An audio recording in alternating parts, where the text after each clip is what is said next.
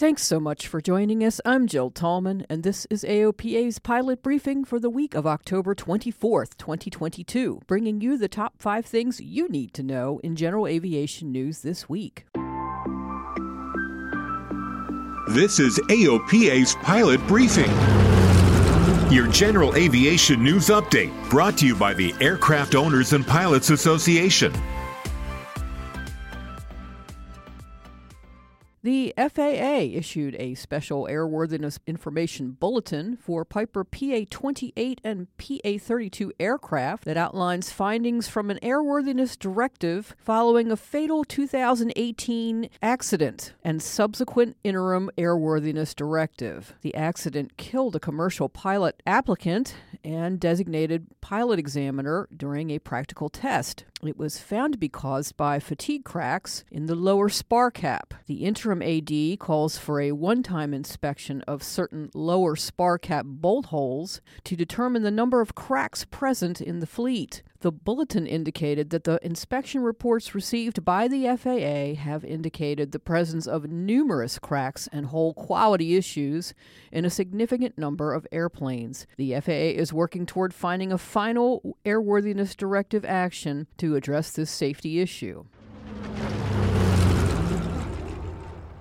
Orlando was the gathering place for business aviation last week, and there was a lot going on. Gulfstream brought its 2 G700 production test aircraft and its all-new G800 flight test aircraft to the National Business Aviation Association Business Aviation Convention and Exhibition. The long-range business jets will soon be departing for a world tour. The tour is intended to demonstrate the capabilities of the G700, which flies 7,500 nautical miles at Mach 0.85. Gulfstream expects the flagship G700 and G800 to enter into service in 2023. AOPA has filed a formal complaint with the FAA, suggesting the decision by officials in Santa Clara County, California, to ban the sale of higher-octane avgas causes a safety issue for pilots and violates federal rules and regulations. The filing was made on behalf of transient and tenant users of Reed Hillview and San Martin airports, who are unable to access 100 low-lead for retail purchase or self-fueling. FAA records for Santa Clara airports indicate a significant number of general aviation operations. For the most recently reported 12-month period, 209,314 at Reed Hillview and 33,166 at San Martin.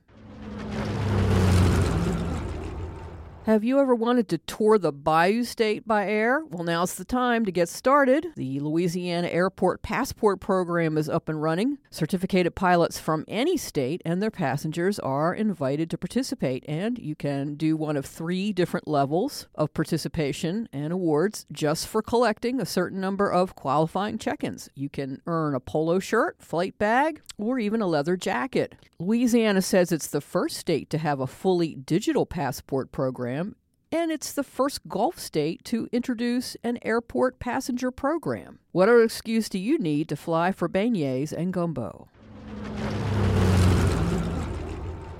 AOPA and the Canadian Owners and Pilots Association called on Canada's Ministry of Transport to allow pilots from the United States to enter Canadian airspace while flying under basic med. Canada is one of the most popular international destinations for U.S. general aviation pilots. Mexico, the Bahamas, and the Dominican Republic have all welcomed U.S. pilots flying under basic med for several years now. AOPA and COPA made a similar call in 2021, but that request was seemingly delayed because of the emphasis on addressing COVID-related issues.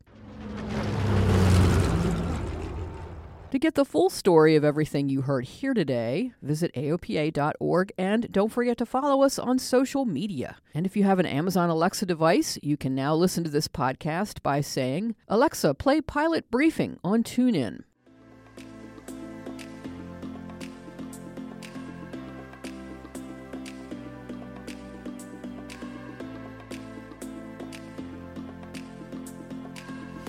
Thanks so much for listening. I'm Jill Tallman. Fly safe, fly often, and I'll talk to you again next week.